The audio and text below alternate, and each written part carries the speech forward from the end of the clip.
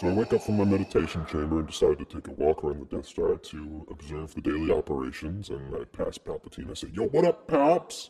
He throws me a peace sign and walks on his way. When he walks away, I notice he's got some toilet paper stuck to the fuck. It's stuck to the fuck. Stuck to the fuck. You know what? Fuck it. That's the cold opening. No, baby.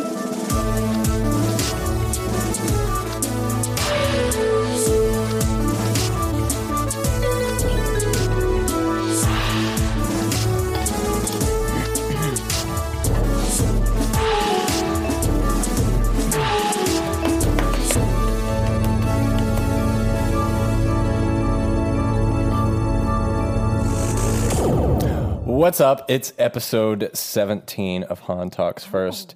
The original opening for this was supposed to go a little bit differently, but there was a technical error, and then I forgot how it was supposed to go, and then the sirens in the background happened, so I just decided to say screw it.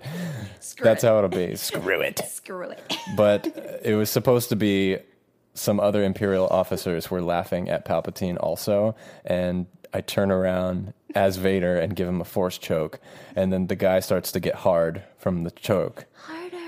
And he says, "Harder, daddy." and then Vader says, and that's when I decided to stop force choking people ever again. And it didn't go as planned, but I like the version we had. So if you hear the giggling in the background, that means I have a guest with me today. Oh my god, who could it be? Well, I've talked about her before, and she's finally here. Yeah, and episode 17? Yeah, Wow. it took you a while. Yeah, Yeah. you finally convinced me. So you should know who it is by now. If I'm Han, she's my Leia. Leia is here. That's me. Hi. How's it Welcome. going, guys? You were scared to come on. Oh, very. I still am. I stay afraid, but do it anyway. That's the way to do it. So, As Carrie Fisher would. would she? Yeah, I that's. think so. I think that's her quote. Oh, not really? Just Leia's, yeah. Oh, wow. I kind of live by that. She's such a good person. Such a strong person. That's what there's some stuff we're going to talk about today. But before we jump into it, why don't you tell me, well, I know, but everyone else, how you got into Star Wars? Because you're a sweaty like me. You know, you love the stuff and are really into it and love the new movies and everything. So why don't you talk about how you got into it? And, well, you know, I ask all my guests, what do you think makes Star Wars iconic? So let's hear it. Well, I basically got born into Star Wars. Not literally. That'd be kind of strange, even though I'd be into that. But my whole family, I basically was taught Star Wars as if it were any other thing, pretty much. And right from the get-go, I loved it. I gobbled it up. Then when the prequels started coming out, I was unapologetically into it. I would beat everyone at Battlefront 2. I loved having lightsabers around, just mess around. Mm-hmm. I don't know. It just seemed like a very cool Like real escape. lightsabers or I gift had wrap the inner tube. both. Even fake ones and air saber, I guess. Oh, yeah. But I know I had a whole, my brother and I had a bunch of sabers, and I would beat everyone's ass, but they won't admit it, but I definitely did. I mean, I even double wielded it once, so fight me. I'm kidding. I'm kidding, but I mean, I don't know. It's just always been kind of a cool escape to me, a world that's ever expanding and just full of so many different things. And it is iconic, and not only how it created that world, but how it portrays it. The movies obviously have been such a huge influence on so many things on the popular media and our world, even so. It's just been, you can't escape it pretty much, but not in a creepy way. Yeah. I don't know. It's just been so inspiring. And it took so many little influences from other things and created its own little new thing. Yeah, even not just pop culture, but even our technological growth and influence and stuff like that. I haven't aired Well, the episode's already out, but while we're recording this, it's not out right now. But I Right. have a pre-recorded episode of The Science of Star Wars where I talk about how right before Star Wars came out, there was a lull where the world kind of stopped caring about space missions and traveling to space and putting people in space. And then Star Wars came out, and shortly after that, people started growing interest in it again. And that's part of the reason why the space race started and why people wanted to get to space was because of Star Wars, because it had such an impact. So we started creating more technology and fighting other countries to try and get to space first, and therefore put more funding back into those programs like space travel and missions to space and getting outside of our galaxy and comfort zone. And so, yeah, you're right. It's like more than just seeing a lightsaber on the toy shelf in Target or humming the theme when you walk down the street and influence other movies and technology, but also like visual effects and animation and so much more. So you're right. And I mean, also, I guess we're going to talk about it later, but just how the characters can also inspire people. And I guess now, even more than ever, we have even for people like me, I mean, I've always been inspired by multiple of the characters, not just the women, but for people growing up, it means so much to me to see them giving a little bit more space up to girls and showing that, I mean, the Force doesn't really care if you're like the gender that you are. It's just a thing that you have, and it's everywhere. Literally, it's the balance. It's not one-sided. Is that what you would say would make it what makes it iconic? I mean, it's such a strong concept, that of the Force. I think it's pretty much empowering and a little bit more like a responsibility, kind of like, I guess to quote another iconic thing, great power, great responsibility. Yeah. It's just about keeping the balance. It's not just about empowering yourself, but giving to those who cannot defend those, and like protecting a good balance, keeping the peace. You know, I don't know if that makes like any that. sense. Yeah, no one's said that yet. I like that. Sorry. I like how everyone has a different take on it, because you talk to some people and it's like the guns. I like the guns. Yeah. I like the effects, and then you get to some people and it's a little bit more deeper than that. So it can like change per person, and I think it's great. I mean, I love the weapons, but I think Star Wars is not only about the wars. You know. Yeah, definitely. So cool. On that note, let me tell you guys what we're going to talk about today. So we're going to jump into a bunch of the latest news, and, well, not breaking news. It's been out for a while since this episode is coming out a few weeks after we're recording it. But we got some news we're going to talk about. We have some new characters that have been released, and we're going to talk about some of the Comic-Con panels that are happening this year for Star Wars. And also some comments that the cast and crew of Star Wars has made in regards to Episode 9. And on top of that, we're going to talk about the main topic today, which is females of the Force. Some of our favorites on screen and behind the scenes, and why they're so important to this world. And also a individual movie ranking, mine and Leia's. Our, Please don't hate me, our guys. favorite, our movies in favorite order. So, and maybe a little bit of Episode 9 speculation, but we'll see where it goes. So, let's start with the news. Galaxy's Edge is out.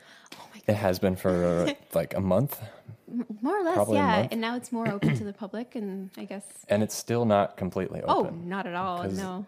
The Rise of Resistance Resistance. ride is still not, well, Soon. I think it's like in 2 weeks. Yeah, more or less. So when this episode comes out, it's probably out.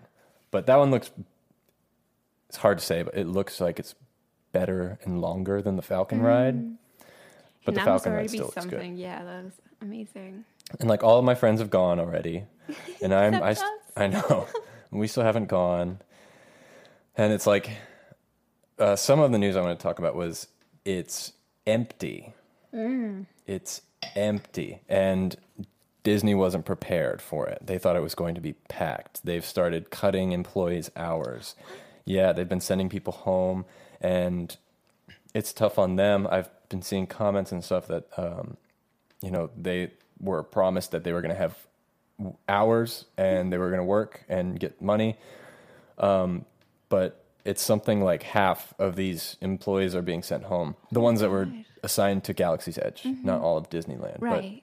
No, that makes sense. Specifically Galaxy's Edge. So they overshot what they thought this park was going to do opening month.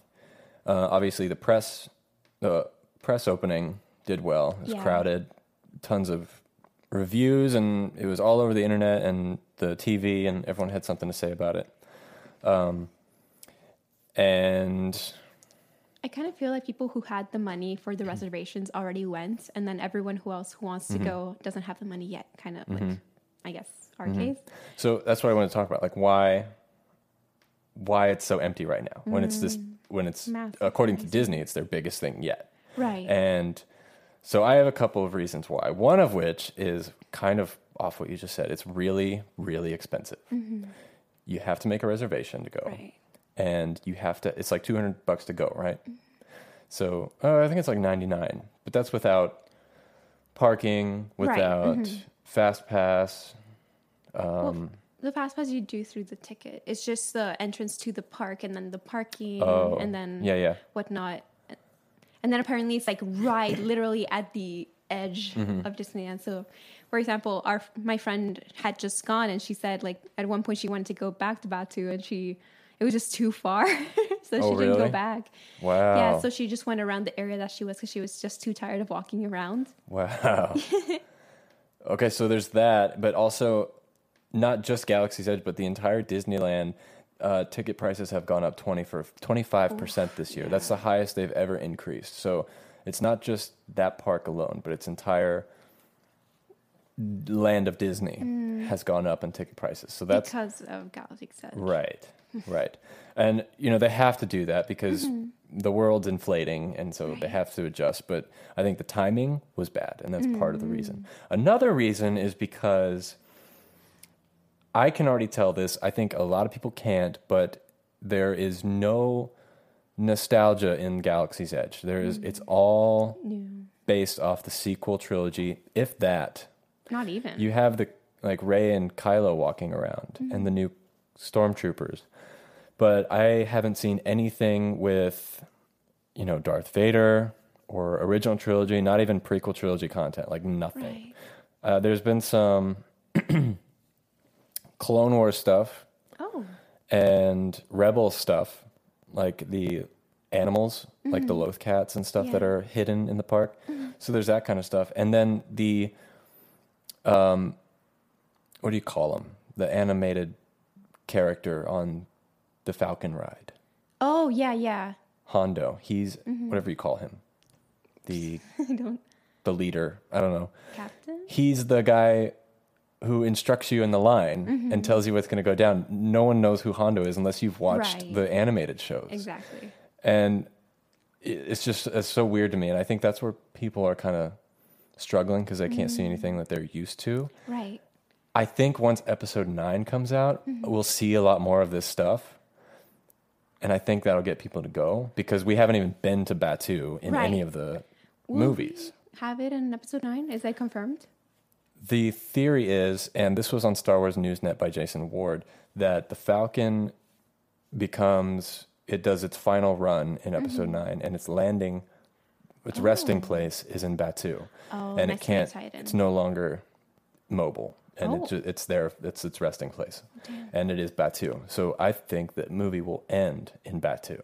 Don't know how or why, but that would make sense. And then I think a lot more of the scenery and the places, the cantinas, the ride, I think it'll make more sense. Right. Because even the cantina, it's not the Star Wars cantina. It's a brand new cantina that we've never been to.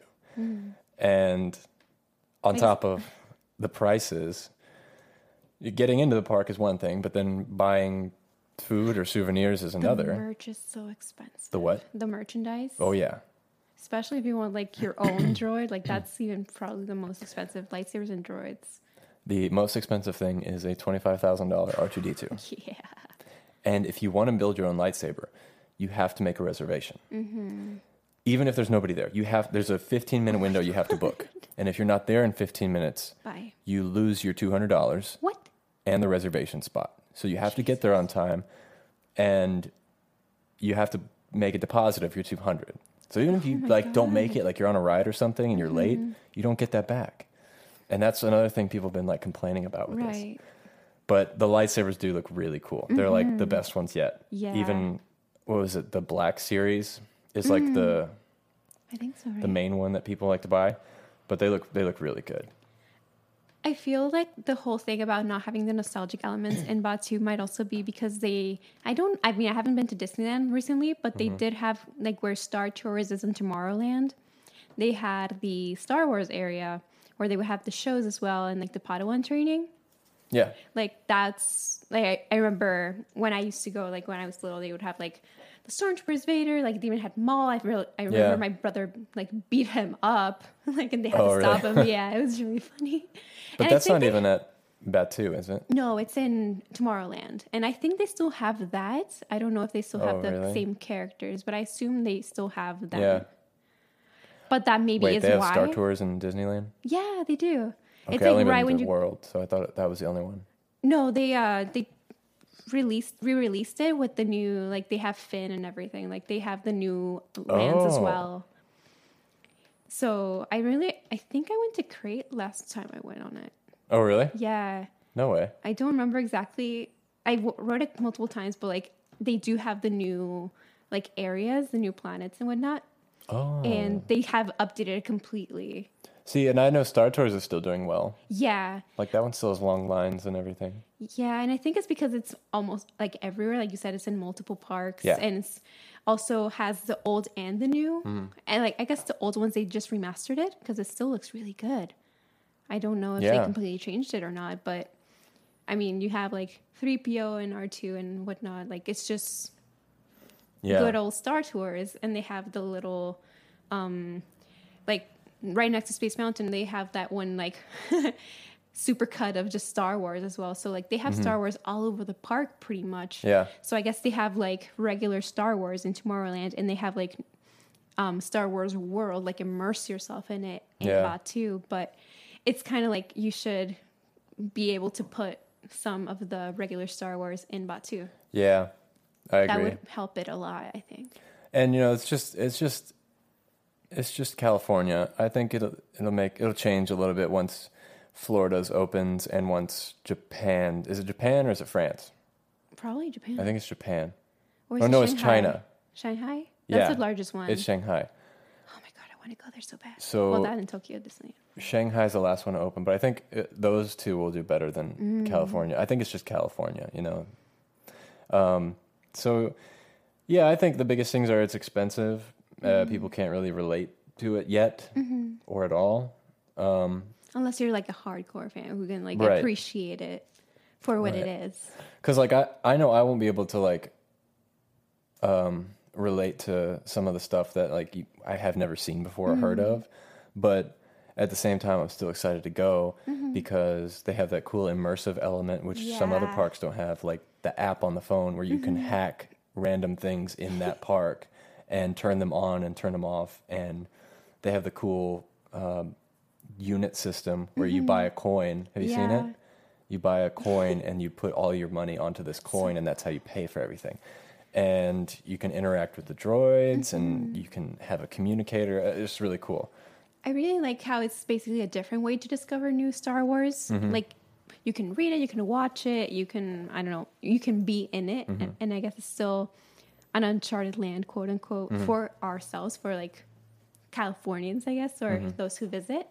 So in a way, I'm not exactly too mad that it's something new, but it's like, it would have been cool to have a little bit more that we do know. Yeah, and I still think they have more coming too. Like, of course, Rise of Resistance isn't open, and I'm sure there's going to be more rides or things to do. But right now, it's kind of a soft opening, I guess, since it's yeah. not fully rendered. But I'm still excited to go. I really want to go. Okay, so that's it for Galaxy's Edge. We'll come back with updates on that once the new ride is out, and we'll see what people think of that. Let's talk about the new Sith Troopers. What do you Just think? first thoughts. What did you think? Oh, so at first I was not super into it because I thought you just put a bucket of red paint. Well, you sent me that What was that video, no, that photo of Disney's secret. What is it? Design design template, team, yeah. design team. And it creating the was, Sith Trooper just drop bucket paint. The thing is, from afar, it looks like such lazy design. Mm-hmm. But once you get into it, I really like the detailing of Mm-hmm. like the lines and the the engravings on it. Mm-hmm. It's really cool, very streamlined, and it creates the shadow effects that would normally be on the Star Troopers and just black and the Stormtroopers. Mm-hmm. Sorry, my throat is freaking out on me. So sorry. oh, it's okay. But I like the very minimalistic like lines in it. Yeah. It's a really nice detail, but sadly, unless you're like looking at the figure really up close or a photo really like zoomed in, looking for the detail from afar, it just looks like you painted a red stormtrooper. Like, You got red on you. yeah. Oh my god. That's what the other ones are saying. You Yeah. got red on you. But what was I gonna say? Oh my god. I wish it had been God. a little bit darker and more metallic. dark I guess red? like yeah, Like a little bit more Phasma like metallic? Phasma, yeah. Ooh. Or like super matte. I would have loved a matte stormtrooper. Like I like the shiny and I like the chrome. Shiny. But I want a matte. Or a Tamatoa trooper. That would be like Yeah. a Bowie trooper. That'd be cool. Sorry, I'm like going on super tangents. Like That's just okay. That's what this is about. crossover. Just make like Disney villain troopers. Like I want a That'd be cool. Hades trooper. Ooh. That would be so cool with like black and blue detailing. Like the lines of makeup, but have lines of Stormtrooper. Yeah. Oh my god, that would be. You know how people go to conventions dressed as like slave Leia princesses or like Jedi Rapunzel and whatnot. Yeah. Imagine if they made that for stormtroopers as well. Like they do like Hello Kitty Yeah. Vader.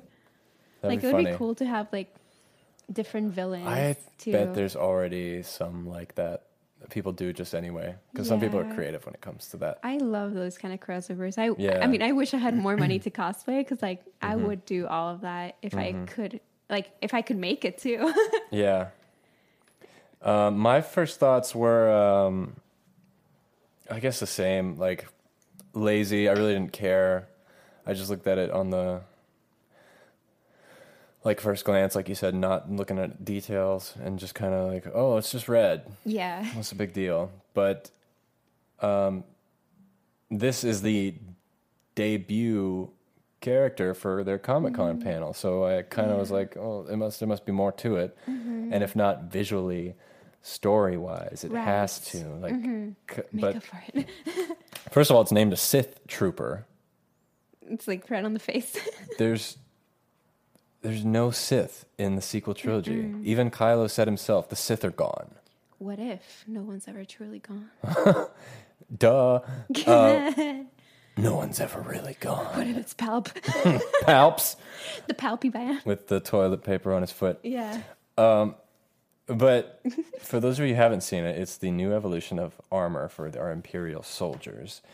There are now 9 different armors. I'm not going to name them all, but Stormtrooper, Death Troopers, the black ones, TIE pilots, and then First Order Troopers, which are in the sequel trilogy, Praetorian Guards, both from Episode 8, and Palpatine's Guards, and then some more.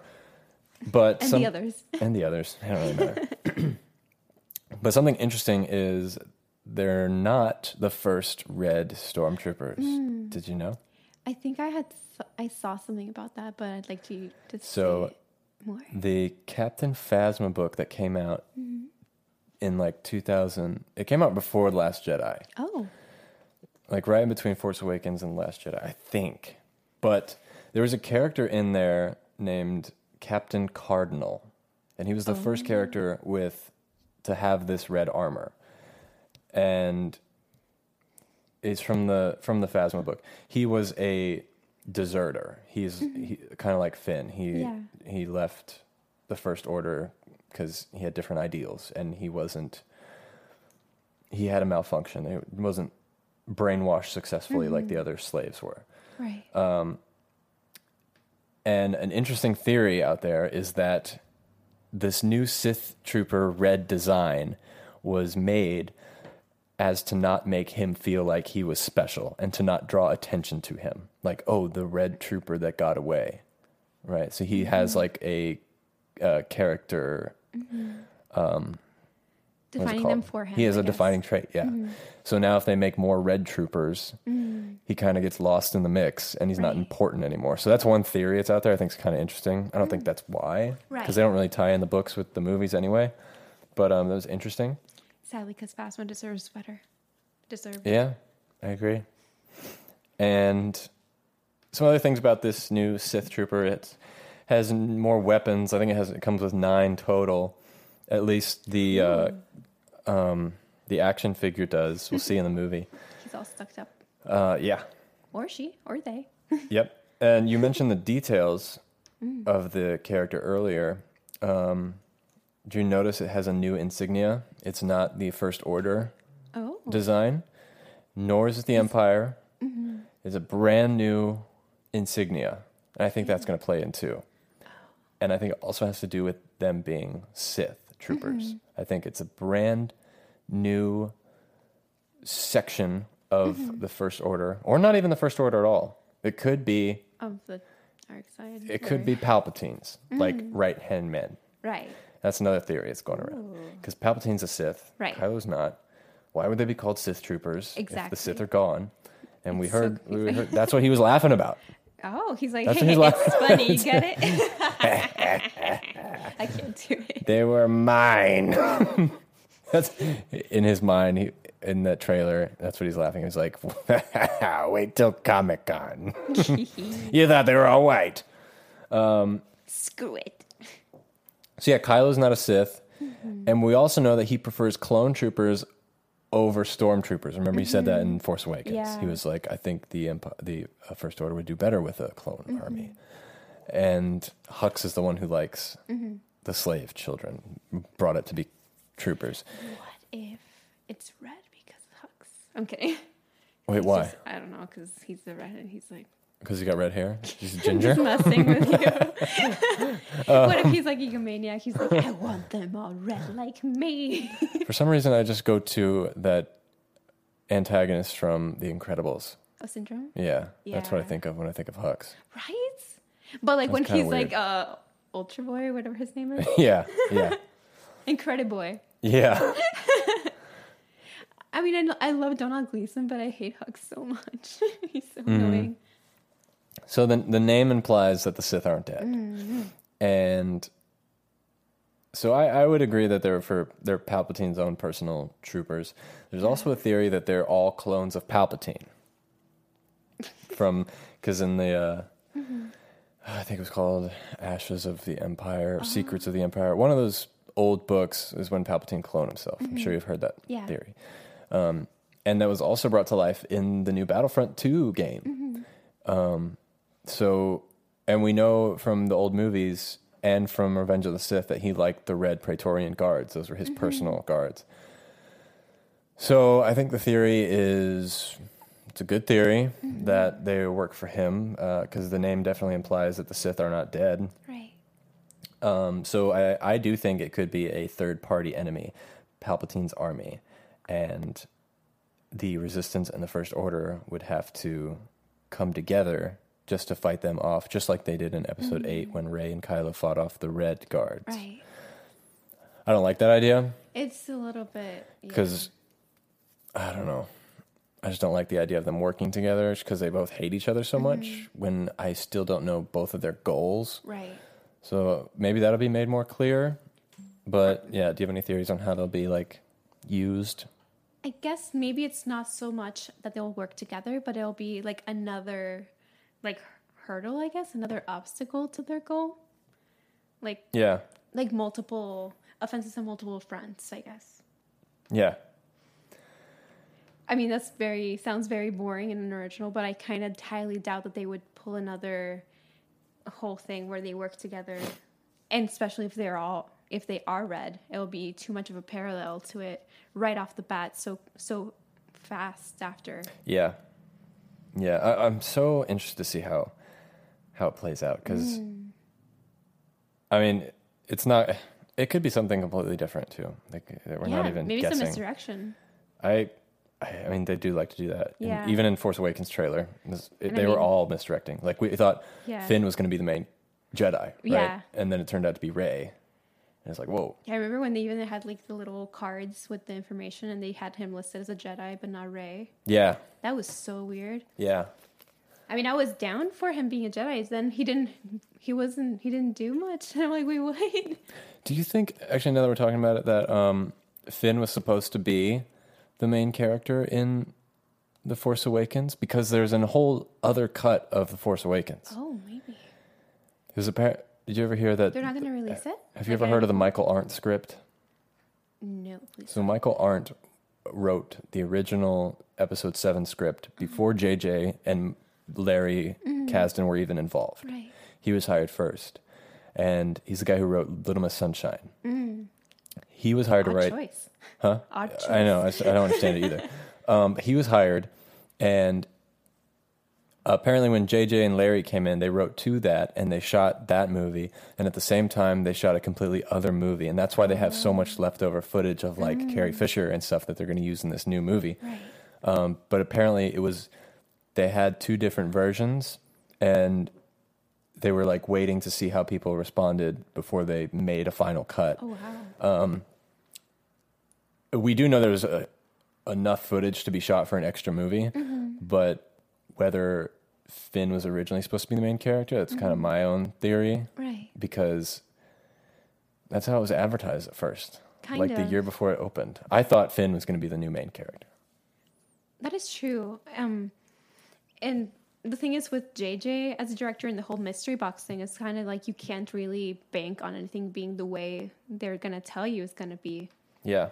So I would like to see what this alternate cut is, or what the original script was.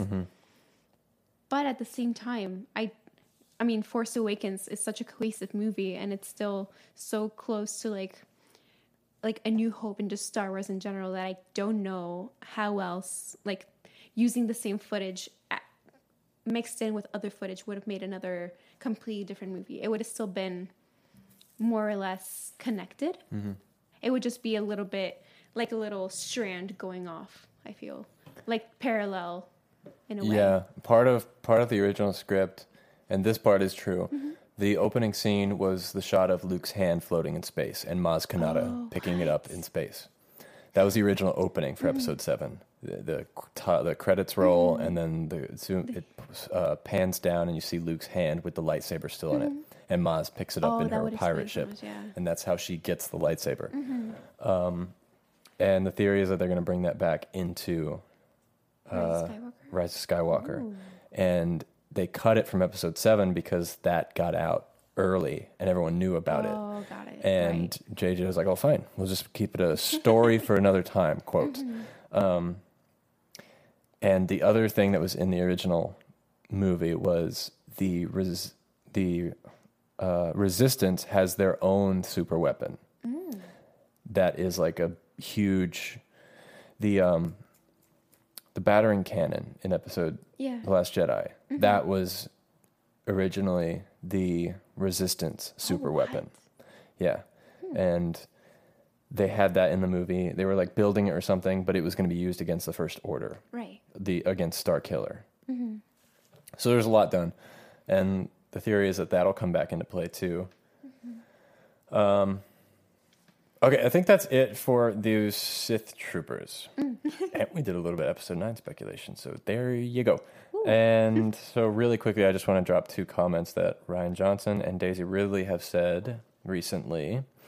So Ryan Johnson was at...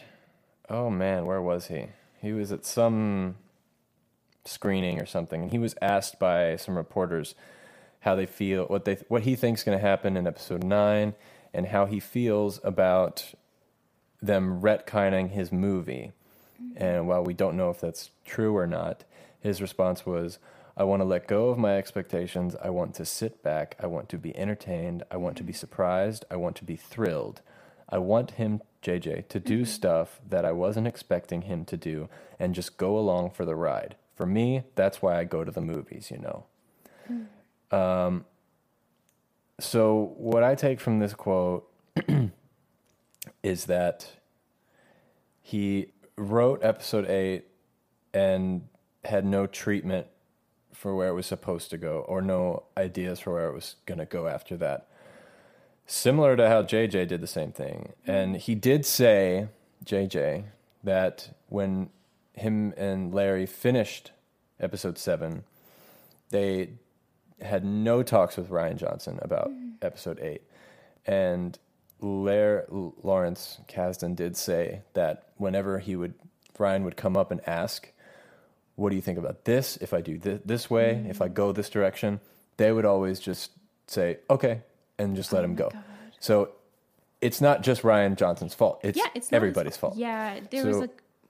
Sorry, I don't like when people just blame him because it's everybody. They didn't talk, they didn't communicate. And I think JJ just wanted to make a really good Star Wars movie and then dip out. Right. Because I just think he wanted to executive produce the last 2 and just have his name stamped on it. Yeah, which is understandable. And he made one hell of a movie. So yes, he did make a hell of a movie. The only problem is if it's part of a franchise and you're going to have sequels, there should have been some base for the next ones to go off of, like some communication, at least some details that should be included, any semblance of just information that he could have hold on to. And then how you said Ryan was asking for input and for some like feedback on what his ideas were. And if he just was given, just do whatever you want without knowing like if it was going to fit in with the rest of like the storyline, it kind of rings a little bit of the prequel bells because, I mean, George was just surrounded by yes men in a way. And that's just not good. You have to make sure you have different perspectives, like feedback. I guess you can still do your own thing, but just make sure that everything is going to mesh and become a cohesive whole, if that makes any sense. Oh, yeah. And I totally agree. And I think that's also part of the reason why Rian Johnson believes he made the perfect Star Wars film, because in his mind, JJ and Larry were on board and thought it was great, right? Yeah, he did what he could with what just he like how George thought he made the best the prequels could be, because everyone was like, go for it. And I think there just needs to be a little bit more challenges to the creators of Star Wars. And also, Star Wars is a commitment. If you join it, George always said, when you make a set of Star Wars movies or projects, it's a 10-year commitment. When he did the original trilogy, that was more like 12 years. Prequels took him 10. And he said if he were to do the sequels, it would have taken him another 10 years of his life, and he wanted to spend time with family and stuff like that. And when he did Clone Wars, that was 10 years of his life. Dave Filoni, who took over Clone Wars and now Rebels and now Mandalorian, that was a 10-year commitment for him too. And so I think if you want to make a good story in Star Wars, you have to be dedicated and like pretty much put your life to it, especially if you're making these long stories. And we live in a society where we kind of don't have that kind of patience, you know? And it's hard to, especially when you're a diverse filmmaker like both of those guys, they got to move on to something else. They're ready for their next project, you know? They don't want to be stuck. And at the same time, though, it's not just anything. It's not something to be played with so lightly. Of course, it's entertainment and it's just fantasy, but it's a commitment. You have to be involved in some way. Or at least if you're not going to be involved, leave something there for those who come after you. Yeah. Sorry, guys, if it's clipping a little bit. We're having some technical difficulties. It's like overheating on our interface, but I think it's working now. Hopefully, that's fingers crossed. Just try and talk a little bit closer to your mic so we can avoid it. There we go. That's okay? Yeah. Awesome. Okay, next I want to move on to what Daisy Ridley said, and then we're going to jump into our main topic. So, Daisy Ridley said this a couple weeks ago, and I loved what she said. It made me so happy. I love anything she says, but this one really made me feel good. So she said she was asked about people's opinions on the movies and people that don't like them, and her response was, it's just a different thing. Everyone's going to have a different opinion now anyway on the internet, but I also think it's fair. If people hold something incredibly dear and they think they know how it should be and it's not like that, it's fair for people to think that they're done wrong. It doesn't mean they were ultimately done wrong. Ryan is a filmmaker, and one person can't dictate how a film is supposed to be. But freedom of expression, sure. So that's the quote, and I love it because it really helped me out. Because, I mean, you know I don't like The Last Jedi, and I've been very vocal about it, but I also respect it as a movie and accepted it into canon. Yeah, and it's part of the world, and I'm totally fine with talking about it and everything. That's good, because some people don't. I mean, that's part of the whole conversation. Like, you can have problems with something and still acknowledge it and have it be valid. It's not a fight. It's not against anyone. And I really appreciate what she said, because so far the cast has not really jumped in on people's opinions, and I think that's because they can't. I mean, Mark Hamill has, but he was shut down real quick. But John Boyega, who's Poe? I was going to say Poe Dameron. Oscar Isaac. Daisy Hello. Ridley. If No you're one's really listening, said okay. anything about the backlash. Right. And I feel like they're just not allowed to. Also, I do too, it's yeah. like self-defense because, I mean, maybe just for their mental health, to be honest, because, yeah, they'll get attacked. for example, like Daisy and like Kelly Marie Tran, like they were at the back end of like serious like abuse, I guess you could even call it. Yeah. Like, it's just unfair, and it's not on them, first of all. Yeah. And even if it was, I mean, it's not, they didn't attack anyone. They were just part of a movie that people didn't think was the way it should have been. Yeah, and just how like, Pablo Hidalgo, do you know who he is? It rings a bell. He's Blanking out. part of the Lucasfilm Story Group. Oh, And he's been involved with the prequels, and he's been with Lucasfilm for a long time, since the 90s. He gets very defensive, and he makes fun of the people that don't like it and calls them names, and Rian Johnson has too. Some of which are understandable, but for the most part, they kind of generalize everyone into one, quote, minority of people that hate the movie, and it's just all one group. And so everyone, including myself, gets those name calls, and even JJ has said, well, if you don't like those characters that Ryan made, you're intimidated by women. Did you hear him say that? well, the thing is, it is most of the people who have been vocal about it, like the very vocal ones, have been the ones who think it's an attack on men and like it's the same like instantly like white genocide kind of thing. Like that group of people that are the most vocal. So in a way, it's not entirely out of the question that people would think that, even though of course it's not all black and white. There are people who genuinely do care about people, and they don't have a problem with, for example, like you said, Daisy Ridley and Kelly Marie Tran, and like the women characters, like even Lupita Nyong'o, like, but they have problems with certain other things of the movie, or maybe like character elements, and that is completely valid. The only problem is when the people who are making like those cuts without women or without men hugging and all that, like That's a different story. it's kind of related though. Like when those are the people who are most vocal, they're definitely going to go against that. And by saying they're going against that, some people take it, oh, anyone who's against The Last Jedi, they're saying they're the part of that group, when it's not really. Yeah, see, and like Not I to say don't not condone. all men or not all blank, but like it is kind of saying they're going against those people. If somebody inserts themselves into that, it's because they might have something that they're not quite. Yeah, and see, I don't condone that type of stuff. Right. Like, I don't, when I talk about my problems with the movie and stuff, like my problems with Rey, for example, she's my favorite in the sequel trilogy. Yeah. When I talk about my problems with her, it's never about her being a girl or I mean, just that, or the fact that Finn is African American. When I complain, it's about like, just I guess I want more, and I want a better story.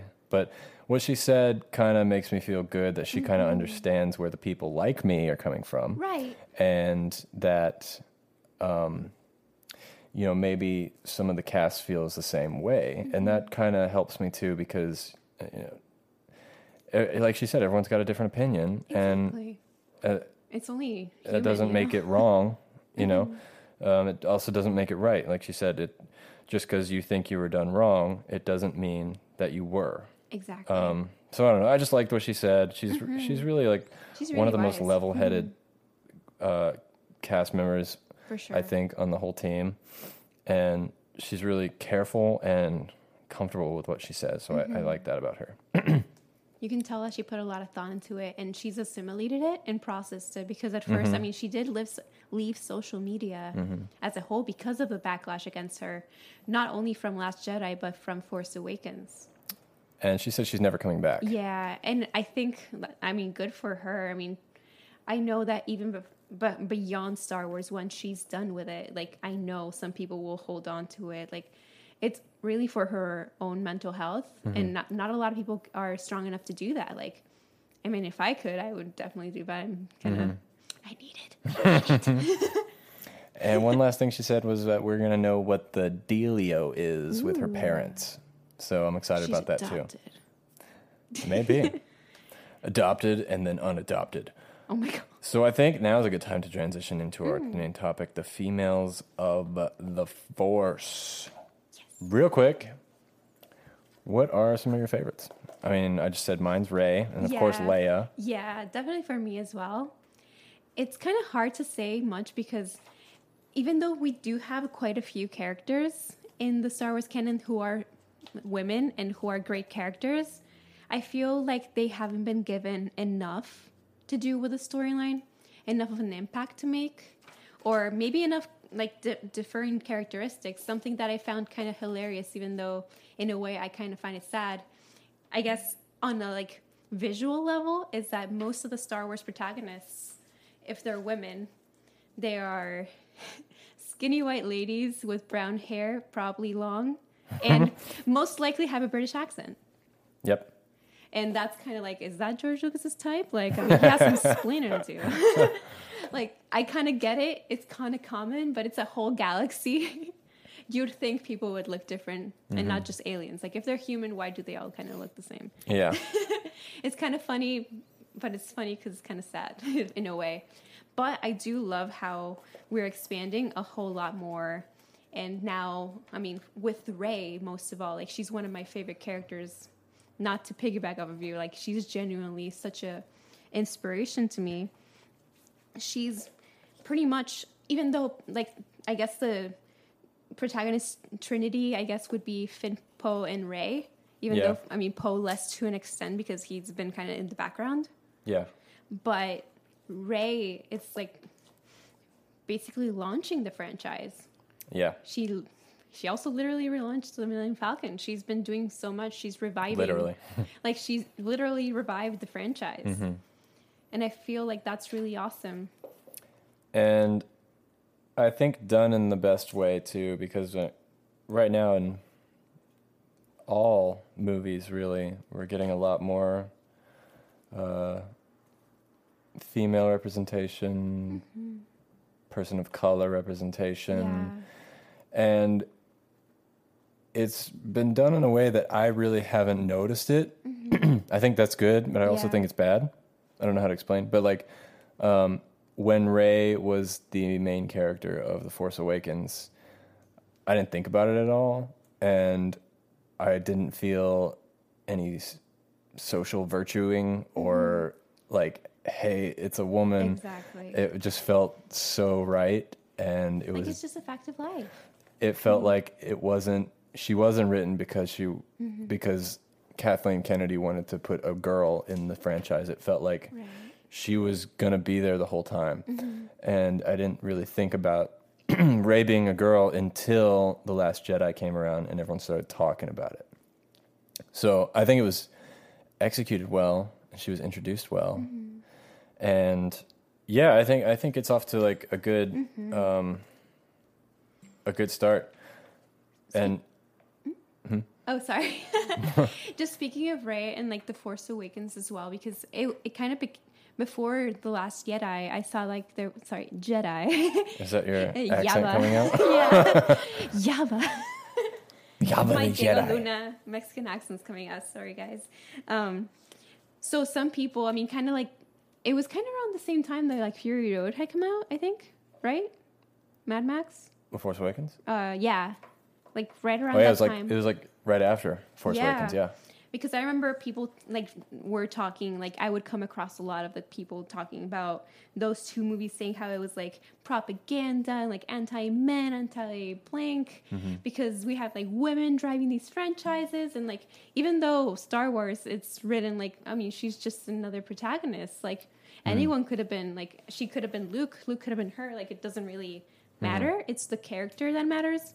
But I feel like people forget what Star Wars is about. Yeah. When they're like, oh, they're making like all these like militaristic white men, the evil guys. Like that's the whole point. It's about Nazis. like these alt writers and like neo Nazis are like, I'm offended by this. It's like, well, Yeah. damn right. Like I feel like some people forget that Star Wars is about rebelling against a system that makes you feel less than. Yeah. Like I feel like people really. They just want to look at the fighting, and like those people who do like idolize Vader, and not like he's a cool character way, but like as an ideal, because there are people like that out there. Kylo. Exactly. Kylo, I'm calling you out, exposed. You pasty white male. You'll crybaby incel. He'll grow. He'll get bigger. But yeah, it's kind of funny how some people are really not self-aware. Like they literally apparently just watch Star Wars to fight, like see some people fight. Yeah. Well, that's like a very cool aspect of it. I feel like they're just ignoring the context, the meaning behind it. And I feel like it's kind of a perfect way to bring it to the modern era without making it feel dated. Because I mean, it should have been like this the whole time around. Yeah. I mean, many of like revolutionaries have been women as well. It's a teamwork situation. Yeah. And it all started with Carrie Fisher. So let's Exactly. talk about her for a second. Now, you can't.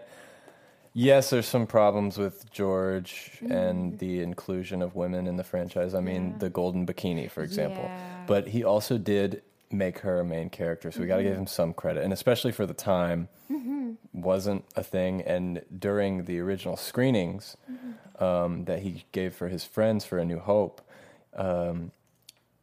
he was told to take that woman out a little bit more and have it more on Luke. I'm glad he did. Not Han, because he wasn't a star yet, but Right. he was told, like, you got to cut her part out a little bit. And so I think that's interesting. He fought for her to stay. Yeah.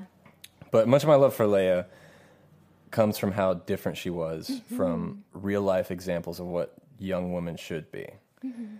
And the fundamentalism of it. And why, like, while I adore her, you also acknowledge her imperfections, which I think is perfect. And as one of the very few women in the trilogy that was conceived and directed by a man, she's still very much there for the men, both on the screen and in the audience.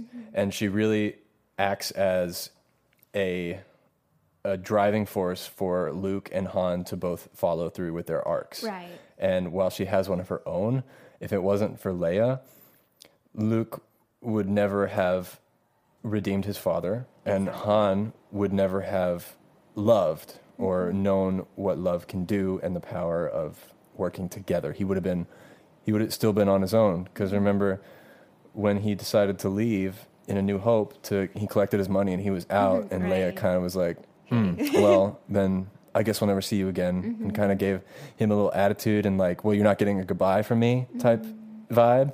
That made him want to come back. So she does it in this really cool way where it's like, you still need me around, so come back and I'll help you type Yeah. vibe.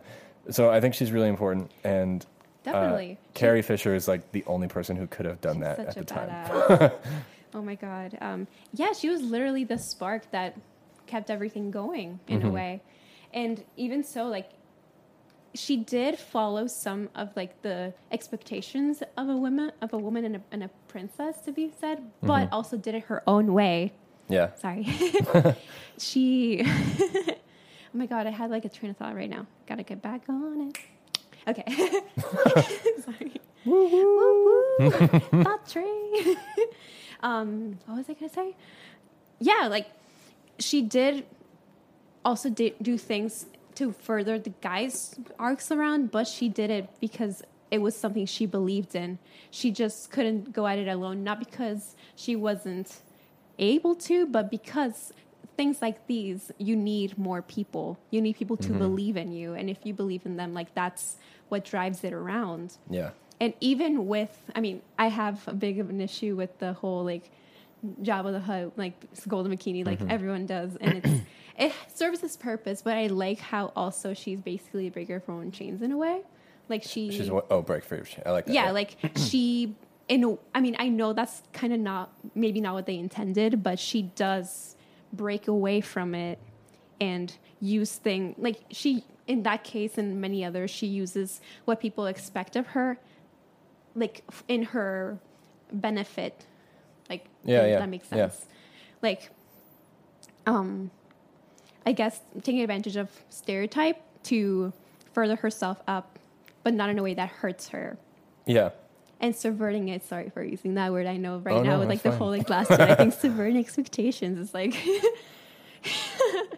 code for something apparently. I don't know what. I don't know. But no, Leia is an amazing character, and I love her transition also from princess to general, taking a little bit more initiative, even more so than she already did. Even though she will always be royalty, like as Yeah. it's explained in canon and also in our minds and hearts, obviously. But to me, she's royalty. And she's a queen. But I don't know, it's kind of cool that she chose a title for herself. Yeah. And Yeah. she is able to command more authority for what she believes in and to save others Mm-hmm. for the good of the galaxy. Like, I think that's very powerful. I like that. I never thought of it that way. Okay, so I feel like Rey and Leia are going to be our main points of topic for females of the Force. So let me just mention some honorable mentions before we continue with it, because I do have some other things I want to talk about with them. Yeah. So on-screen people that we've seen in the movies and in the TV shows, Yeah. I just want to throw out, well, there's Kira from Rogue One. Oh, I was going to talk about her too. Oh, okay, save it. Yeah, Oh, let me yeah. get through this list and then we'll come back to her. Haldo from Last Jedi, Jyn Erso from Rogue One, Mon Mothma, of course. She was in the Yeah. original and also came back in Rogue One. Different actress, but same, Yeah. same person. The original Mon Mothma was played by Caroline Blackstone. And I want to mention her because I think she had a very significant role. She was definitely just like Leia, she was a woman of power, and she was leading the whole rebellion Right. and in charge. And she had this like demeanor on screen that was like very stoic and in charge. And when she came on screen, it was just like the whole room stops, and just I like that about her. It's kind of ethereal, but also very strong in a way. Yeah. Like almost otherworldly, like some goddess, I guess. it is, Yeah, or like Lord of the Rings. yeah, Like kind of like that- Galadriel kind yeah. of thing. Yeah, like she would just come down, and even though she's like in a flowing white dress, she looks like Julie Andrews. Like, you know, like you would think she'd be like. I mean, she also has like the soft qualities, but she uses them right. Like she does everything she does to enhance it actually enhances the power of her words and her influence and authority, because it shows that you don't have to be masculine or harsh or anything to be powerful. Yeah. That's something I really like, that you don't have to be a certain way. I know that you're going to plan this for later on in the episode, but I have an issue with the words strong female character being masculine and being unfeeling, and basically just people use it like you have to be rough and tough and not show any emotion. Like, I feel like there's a lot of power in empathy and emotion. Yeah. And knowing when to be soft and when to be a little harder. Like, it's all about the balance. You don't have to be one way or another. And even, I mean, I'm like the softest, like, little, but I like to think that I'm still a strong female person. Yeah. You know? In a way, like, you don't have to be a certain way to be strong. Yeah. Like, just like, I mean, Luke, he's not like the macho stereotype at all, but he's still a hero. Like, that's something that I really like about him as a character. He's never been, even like later on when he, you know, grows into being more of a active part of the story and the fight, he's never aggressive. Yeah. He's never like overly like made into the stereotype of like the regular action hero. Like, he's never a Rambo or like a Terminator for sure. Right. Like, he shows that there is strength in different types of it. Yeah. Okay, so back to... Sorry. No, that's great. That's Big great. tangent. No, we're going to come back to it. The girl who replayed the character of Mon Mothma, the new one, is Genevieve Riley. And I think she did a good job kind of recreating that same personality and character. Other honorable mentions are, of course, Aunt Beru, the aunt/mother figure of Luke Skywalker, Ahsoka Tano from the Clone Wars and Rebels, and speculated to be in Episode 9.